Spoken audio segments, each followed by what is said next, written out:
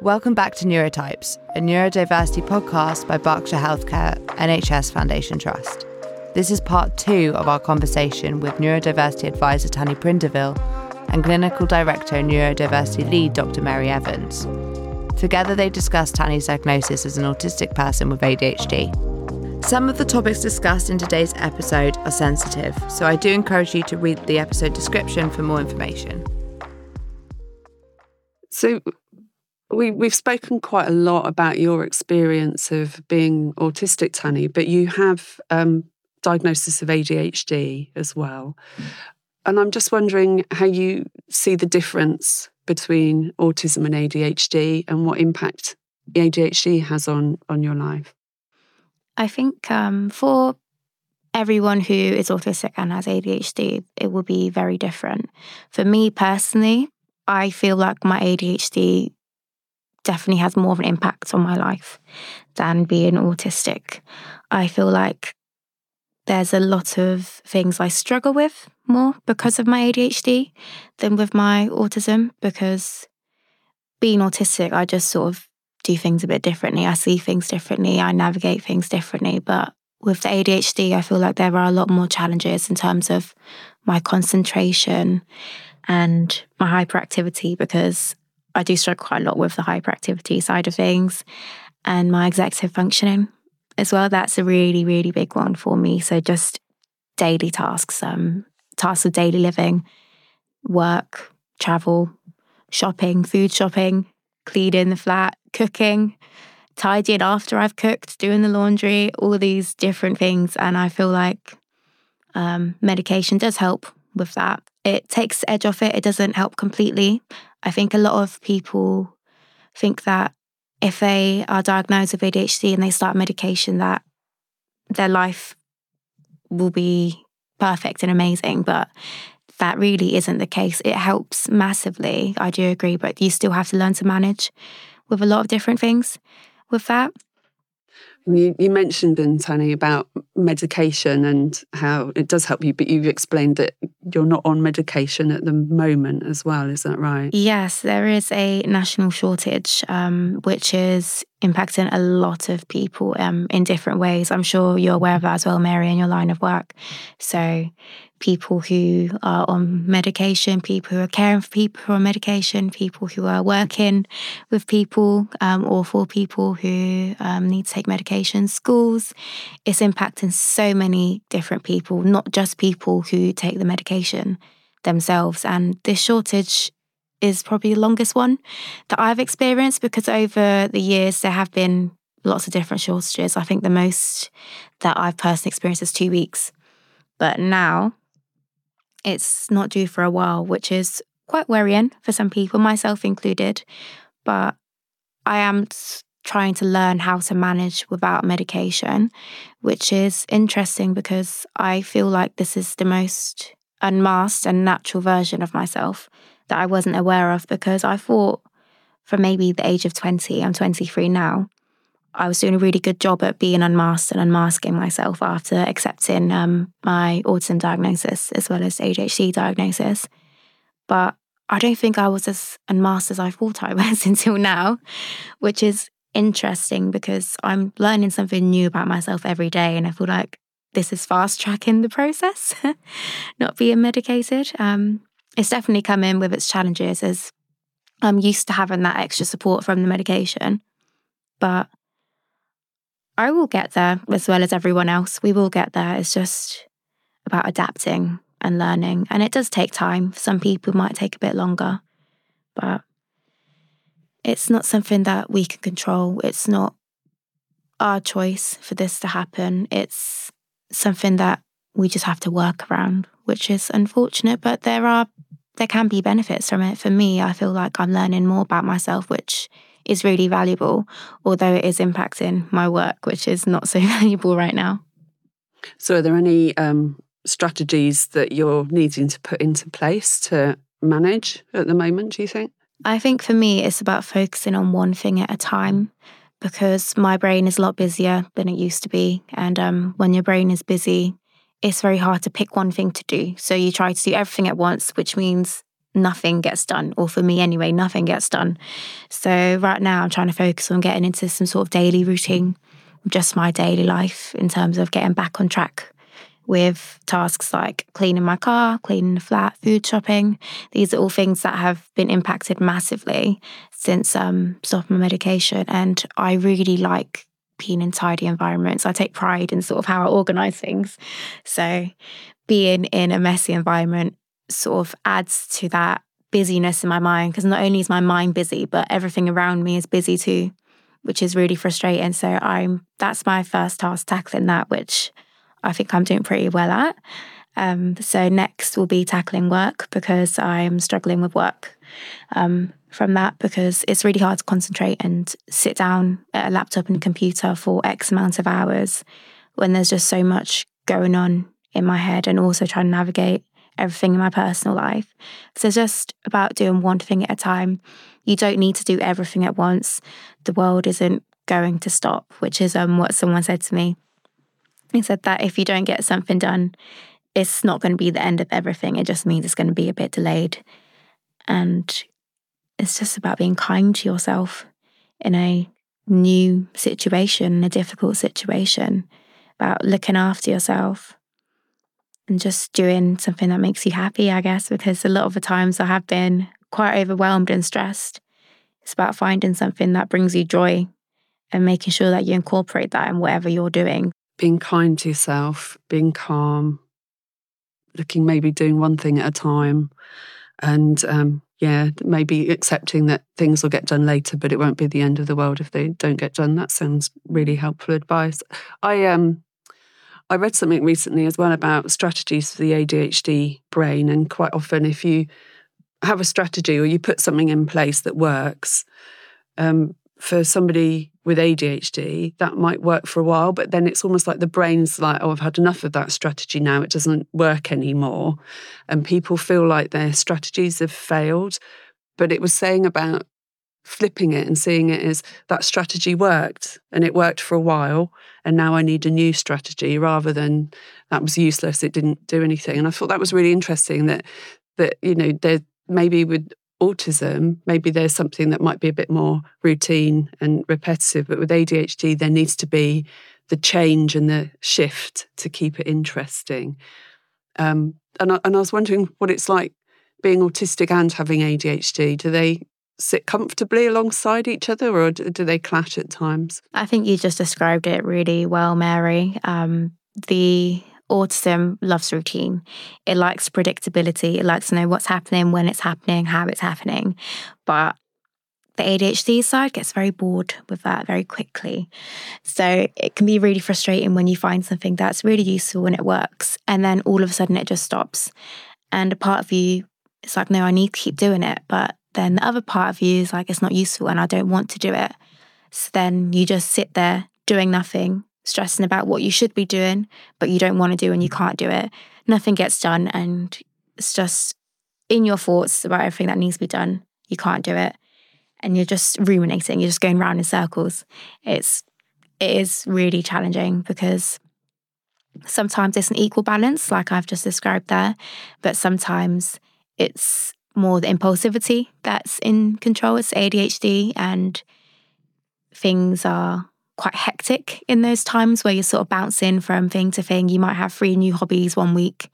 Things are changing rapidly. And then one day that just stops. And then the autism takes control. And that's when I notice that my work is much better. It's far more routine and structured. I follow more of a timetable. Whereas the times where the ADHD is in control, it's sort of, I pick different pieces to do at different times. So things get done, they just get done differently. There's a different way of doing it. And you have no control of which side you're going to have every day when you wake up. It can change quite quickly. No, there's no trigger for it to change either. It just changes. So it's every day is a new day, and you never know what's going to happen, what side's going to bring. So it can be exciting, but also it's worrying when you have things. For example, if you have a few things coming up, you have a few deadlines, a lot of things going on, you want to make sure that you can keep to a certain structure, to do everything in a particular way and get things done in a certain way. But then one day you might find that really boring and really hard to do and really hard to pick up and start. And it's a really bad time for that day to come in. It's a really bad time for ADHD to take control, but you can't pick. It just happens. I imagine you almost like there's one on one shoulder and one on the other shoulder, and it's like you don't know which one's going to be in charge. Yeah.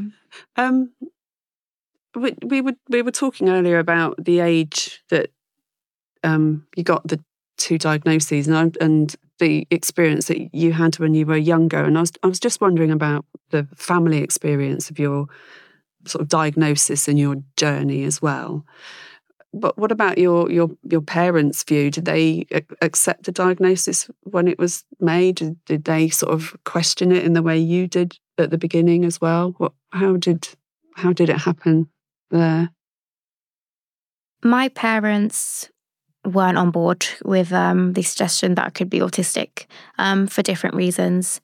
So my mum is Cuban. She moved to England when I was 2.5. She was 26, if I remember correctly.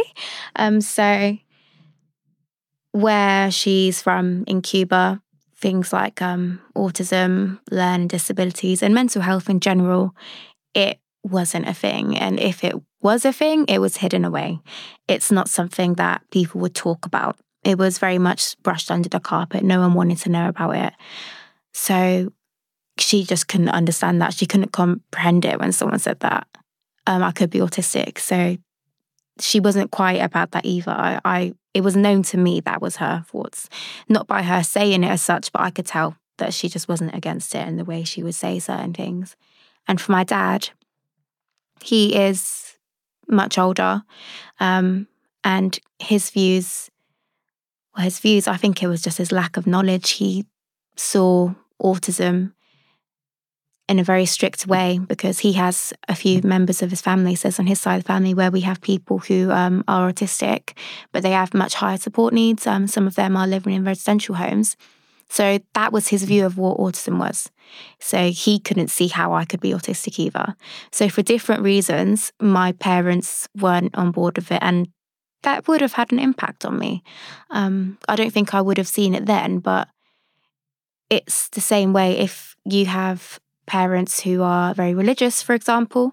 Both of your parents are religious, you are likely to grow up religious yourself because you have been influenced by that from a young age and you learn a lot about it as part of your life. I think I was influenced by my parents in terms of what autism should be, what they thought it was, rather than what it actually is. And that was just from their own lack of knowledge and lack of education. People didn't speak about it really. It was only, 9 years ago now. It was only 9 years ago, but still in those 9 years, I think a lot has happened in terms of people becoming more aware of the different presentations of people who are autistic. So my parents weren't on board with it at all. I wasn't happy with it either. I was worried about what other people would think just based on how my peers treated people in the school near us. So I think that did have an impact as well on my assessment in terms of I just didn't want to be autistic. I really didn't want to be autistic because in my mind it would be such a negative thing for me and it would change the course of my life. I would never be able to get a job. I would never be able to have a relationship. I would never be able to have a group of friends. That's what I thought it was when I was younger. And I do think my parents' views on it definitely had an impact. So you were explaining a bit, Tani, about how your parents experienced your diagnosis when you were younger and how that might have been informed by sort of cultural stories that your mum had from Cuba, and then also the kind of myths and stereotypes that your dad might have had as someone who was slightly older, but also due to family members who were autistic as well. Is it the same? Have things changed over time, do you think? Things definitely changed over time, more so with my mum. I think at first it was quite difficult. I think especially since I didn't get the diagnosis. So if I got diagnosis at 14, 15, maybe it would have started a bit sooner in terms of how my parents saw things differently. Because although I wasn't diagnosed, I was still having those difficulties. I was still not understanding why I was the way I was. And at the time, like I said before, I thought it was a problem that needed to be fixed. But actually, it just took small changes, like how me and mum spoke with each other. Or this is quite a silly one, but this cutlery I was served at dinner time, because I definitely had my favourite cutlery. And for years and years and years, my mum would always give me the ones that I hated.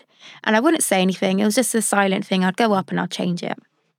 And I knew that things had changed with my mum when one day, this was recently, this was probably about a year ago, my mum gave me the right spoon for the first time in my life. And I was quite emotional when that happened. And I told her about it.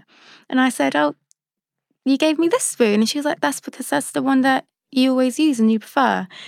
And in that moment, I felt really heard and really seen by her. There's other things she's done before then that had improved. But I think in that moment, it made me realise, oh, she's really understanding now. And so a couple of years ago, she started her journey into becoming a teaching assistant in a SEND school as well. And so she's had a lot of training around autism as well as learning disabilities and mental health problems. And from then, things changed drastically. I think she really started to understand me because although I knew I was autistic, she knew I was autistic, and she'd also accepted it, we didn't really know much about how it was for me because I guess I was still learning it myself. So it was hard for me. It must have been even harder for her because she wants to help, but she doesn't know how to. And I think that really opened her eyes with a lot of things, and that probably impacted the spoon situation. But things changed drastically, and our relationship couldn't be better because it was really difficult before because there were some things that I just couldn't do. Like, for example, food. I would go through phases where I would only eat certain things and that was it. I couldn't eat anything else. So that would be difficult in terms of mum who's creating all these meals, spend hours cooking every day, and I don't want to have a dinner. I want to have something really simple. And so that is going to cause friction if it's constantly happening. She's trying to do something for the family and then it seems like I'm not appreciating it and I just don't want it. I just leave the food aside and have something else. Then she would accommodate and cook the thing that I want. And then after 2 months, I can't touch that food. I can't smell that food. I can't be anywhere near it. And we've got 3 months worth in the freezer. So there was a lot of friction for lots of different reasons. But as time's gone on, I think she's sort of understanding why I am the way I am. She knows why I wouldn't necessarily eat something. She won't be angry about it.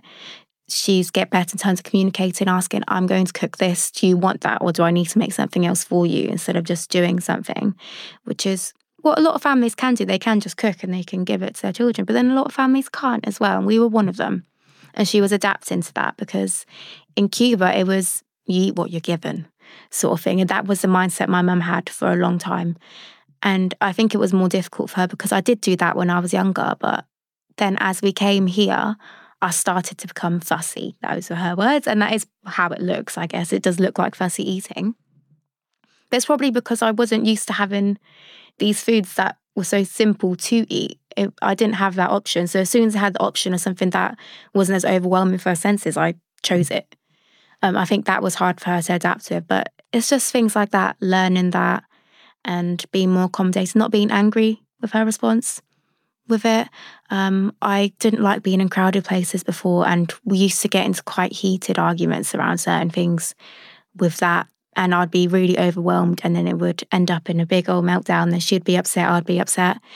And now she knows before we go into that, she knows sometimes I need to go off and she wouldn't be angry with it. It wouldn't be, we're here, we're seeing family or friends, you need to socialise. If I need my space, I need my space, and she's okay with that. And I would hear people saying, oh, where's Tani from the other room? And she'd be like, oh, she'll be here in a minute. She knows I need that space. It's really nice to see the transition because it was really hard at the beginning, especially without that diagnosis, because she was, oh, you didn't get the diagnosis, it means you're not. So forget it, that's fine. But things definitely changed massively. And now my mum even thinks she could be autistic herself after all the education. And I wouldn't be surprised. We're very similar in certain ways, but we're also very different in certain ways too, in terms of our communication. But we're learning, and we're learning what the other person needs. We're learning that we see things differently and we need to speak about things differently. She is a very visual learner, and I find that really frustrating when I'm trying to explain something to her, but she has to look at it first. I used to find that really frustrating because for me, it's just about listening. And so we were complete opposites, but we're learning that now. So before she'd try to point and show things, I'm like, no, you need to tell me. But we now know what the other person prefers, and we're doing that for them. So our relationship has just grown from strength to strength from this. And with my dad, he's far more understanding as well. He's learned a lot about it. He has accepted it. He's now aware that everyone represents differently. We're all different. We're all unique. People who are autistic and people who aren't autistic. And there's still a long way to go with my dad, I think, but he's doing what he can, and I appreciate it. I notice the changes, and a lot of that's from my mum too. I think everything my mum learns, she then echoes it down to my dad, and then he's like, oh, okay. It just takes him a bit more time to process it, but everyone's getting there, and I think it's the trying that's the most important thing, because you're not always going to get it right. It's not possible to get everything right. No one can do that, but it's knowing that someone's trying to help and they're trying to do the right thing. They're trying to educate themselves. That means more than the getting it right sometimes. It's really helpful. And I'm so struck by the story of the spoon because it might seem like a small thing to some people, but it's a big thing as well, isn't it? Because it feels like for you, like you said, that made you feel heard. Like your mum got it, that it was more than just being fussy with a spoon. It was what feels right when you eat, and gets eating, makes the eating experience right for you, and for her to get that and to do that, but then for you to recognise that, and maybe people who are parents of younger children who are autistic maybe don't experience that quite so much, because maybe it's the reflection as you get older, you recognise it and can see some of that as well. But it feels like you've been on a real journey together. It's really nice to hear. What I would say for parents is sometimes we might not say thank you for certain things. For example, a spoon. I did with my mum, but I think that's because I was a lot older. If I was younger, I probably wouldn't have said it, but it doesn't mean what you're doing isn't noticed. We do notice and we do really appreciate it. It's just sometimes I personally don't think I need to say thank you for some things because I show it in a different way. I think I'm good at saying thank you, but I don't think words are always necessary because there's other ways you can show it, but that might not be seen. But we do notice what you do and we do appreciate it, and it does make a big difference. Like he said, someone might think, oh, you just gave her a different spoon. And it was never like a big thing for me. Like I could eat with other spoons or I would just change it. But it was the thought that went behind it. It meant so much more than just getting a certain spoon. But it isn't unnoticed, the things that you do for us. So, I mean, we've spoken a lot about autism and ADHD and the impact on the way you live your life and on relationships as well. What would you say are some of the strengths of being autistic or having ADHD for you? I think the strengths question is a difficult one, not just for me, but for a lot of people, because what someone else might see as a strength, I just see that as normal living, just me being normal. It's much easier to identify things that I struggle with than things that I'm good at, because what people might see as me being good at, I just see it as me just doing it normally. So that question is always a hard one for me to answer. I'm not very good at answering those questions. And I think I also have in the back of my mind what people want to hear in terms of the stereotypes and the strengths of that. For example, people saying that all autistic people are good at maths. That's a big one. I personally am good at maths, but I know people who are autistic and they aren't good at maths. So I also have that in the back of my mind. Is there certain things that they want to hear when they say strengths. And then I'm like, am I good at that? Am I good at this? And then I'm starting to analyse myself. So that question is quite hard to answer. That's really interesting then. So I suppose it might be thinking about it in a different way, because you explained a little bit about when you were 14 and there was the kind of borderline discussion, and you're thinking then about what autism was and what it meant to be autistic, and for you what it would mean to be not autistic, because you were sort of leaning towards wanting the not autistic answer. Again, I mean, thinking about going back, are there things that you would tell yourself at that time now about why being autistic wasn't as bad as you thought it would be? Is that a bit of a confusing question? No, it's just a long one, so I'm wrapping it around my head. It's just a long one. What would I tell myself? I think it would be good to tell myself that I'm not weird. I'm not the odd one out. There isn't anything wrong with me. That would definitely probably be the first thing I'd say, because you always sort of feel like you're on the outside looking in, working out how do I get in. It's not really about what I'm good at and what I'm not so good at, but that I just do things a bit differently. And that's okay. It's okay to do things differently because you still get the thing done. You just have a different way of doing it. That's really helpful. Temple Grandin once said, she's quite a famous autistic woman who invented all this amazing machinery around farming for some reason. But she once said that if there weren't autistic people, we'd all still be sat around in caves talking.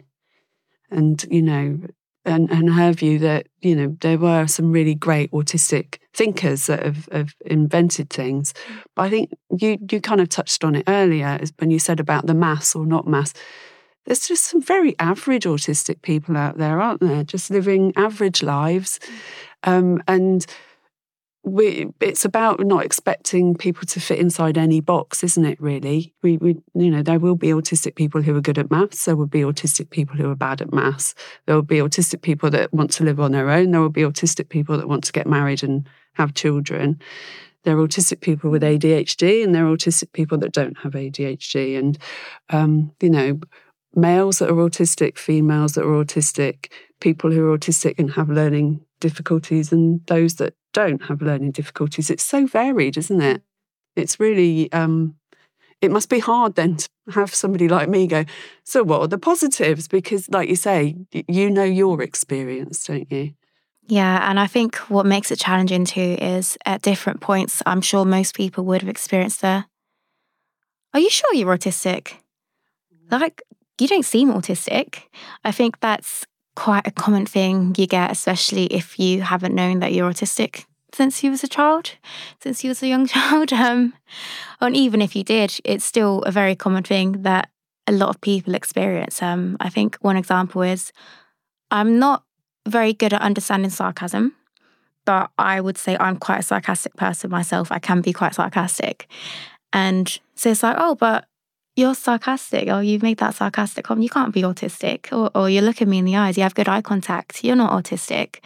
So I think when questions like that come out, you do think, what are they thinking on my answers? Do they already have a set of answers in their head that I need to follow so that they could be like, oh yeah, that means she is autistic. So yeah, it can be quite challenging with that. I think when there is still that stereotype of what the presentation would be, whether you have high support needs or low support needs, or like you said, that there are average people like that are autistic. It is difficult when you're already being judged and people trying to work out if it's true or not, or try and dismiss who you are as a person. I wouldn't even say dismiss your diagnosis, just dismiss who you are. It's not diagnosis because some people aren't diagnosed. It doesn't mean they're not autistic. And it can be challenging because then you're almost having to defend your very existence sometimes, which is hard to navigate. It can be really tricky to navigate. It's an odd one as well, isn't it? Because you've already mentioned it. We've spoken more about autism than ADHD, but you also said that ADHD is the one that probably has the most impact on your daily living. And I mean, you might not be able to answer this, Tani. I think I'm just putting a question out there. I wonder why that is. I wonder why people talk about autism more than they talk about ADHD.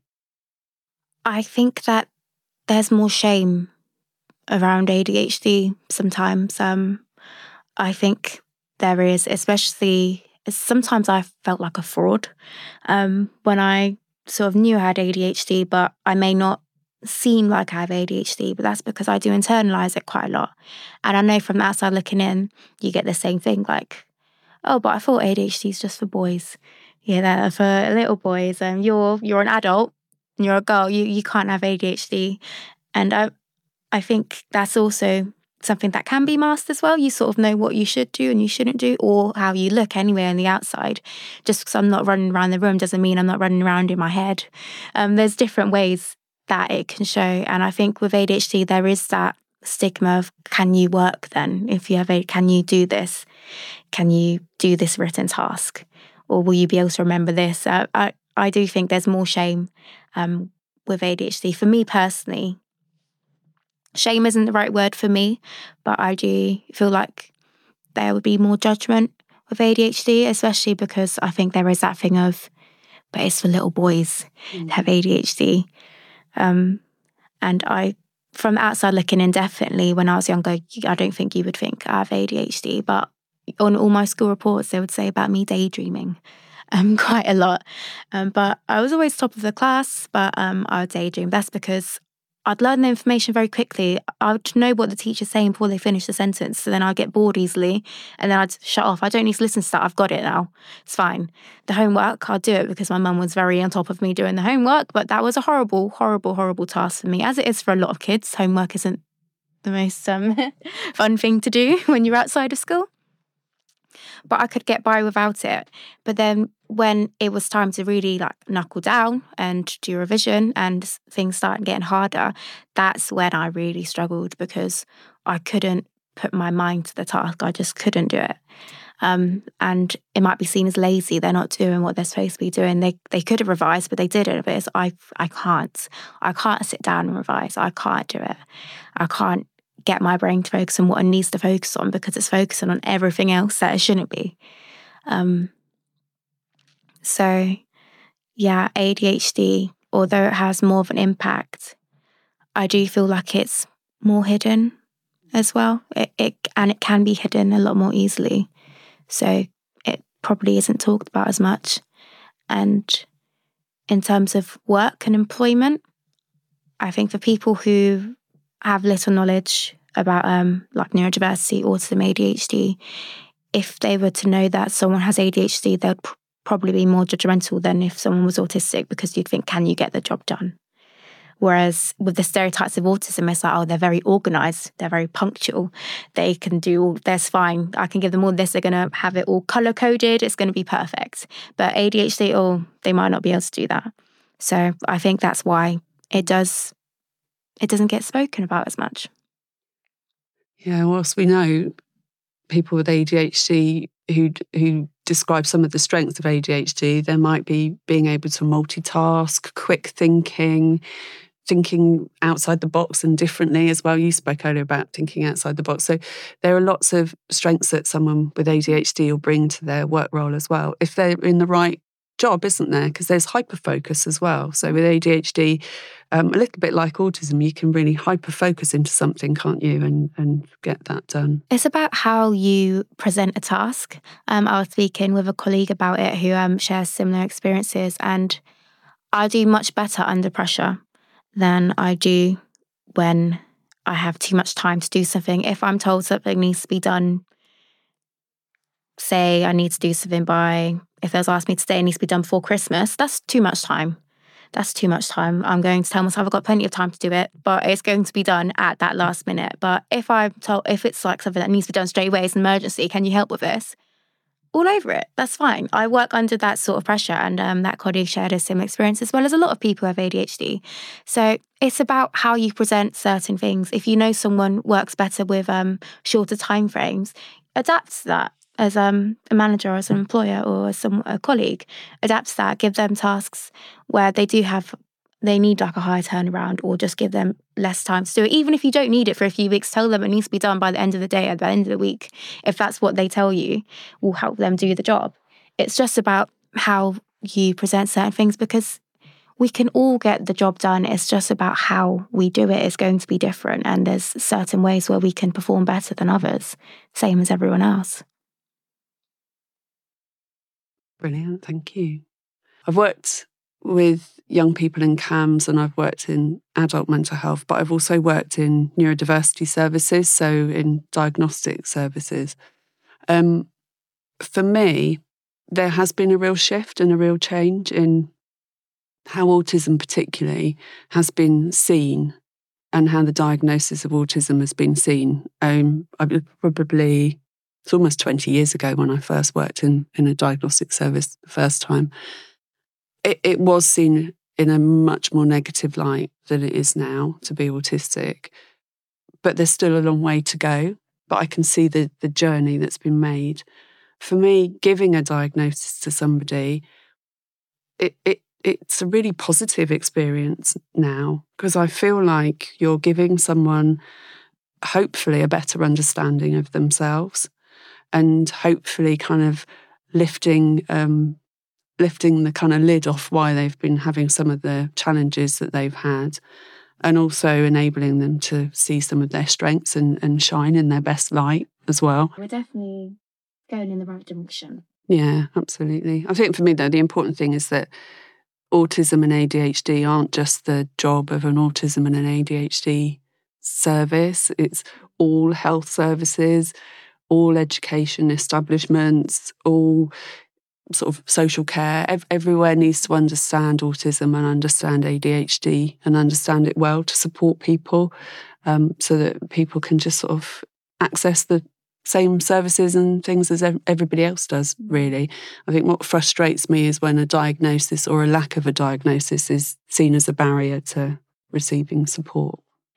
I think there was pros and cons to being diagnosed, as there is with most things, but it was good in terms of that feeling of being the odd one out, or always being the outcast, an alien almost. It disappeared. It sort of made sense.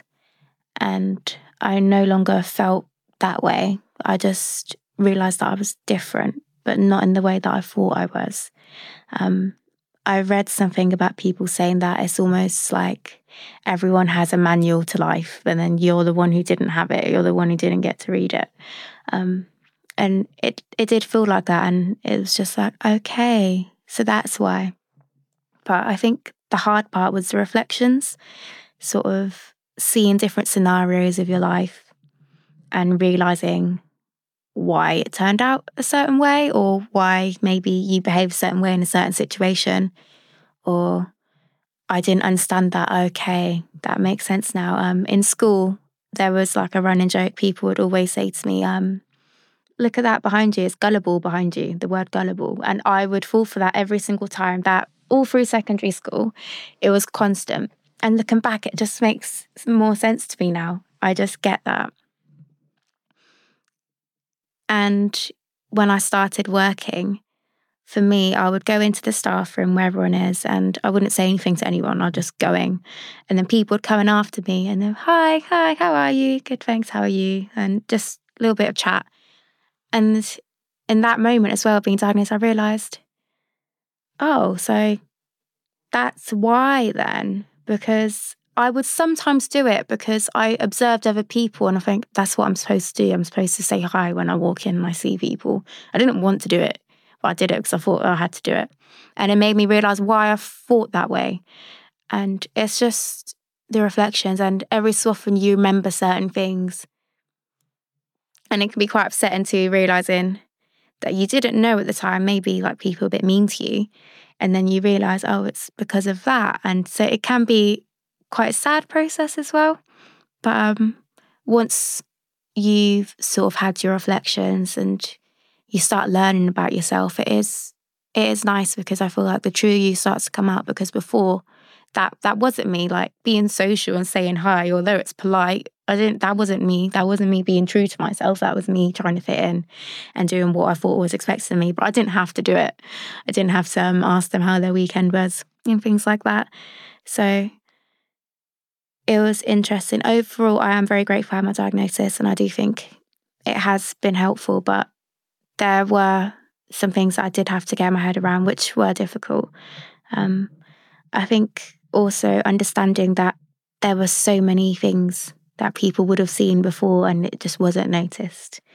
So my mum taking me to the GP when I was 4 because she thought I was deaf, and being told that I have selective hearing, and how I used to have what they say with tantrums, and when I got angry, that's what they said, I would hold my breath until I went blue and nearly passed out. And it was things like that people just didn't pick up on, and how I would always have to hold on to a certain material. I had to hold on to a certain material, and it was in a form of bear. And when I lost it, I could not be settled for so long, because no matter how many things that we tried, I couldn't use it. I was distraught for weeks, apparently. I just had to hold on to this, or hold on to my mum. I had to hold on to something. It was just lots of different things, and thinking it wasn't noticed, and if it was noticed, how different my life could have been. So I guess it's almost a bit of a grieving process of what could have been, but also grateful that I can use what I know now to shape my life, really, and do things that are good for me, do things that I want to do, be who I am, and no longer have to almost fake it just so I can fit in. I can be me and still have a job, still have a social life, still have relationships, have a better relationship with my family. And it is still possible, because at first, when I forgot about being autistic, I didn't think I'd ever be able to work. I didn't think I'd be going back to my school. I didn't think I'd be able to have friends or relationships. That's what I thought it was. So you learn a lot. It's learning about your previous life, what your life has been, and what your life can be, what your life will look like.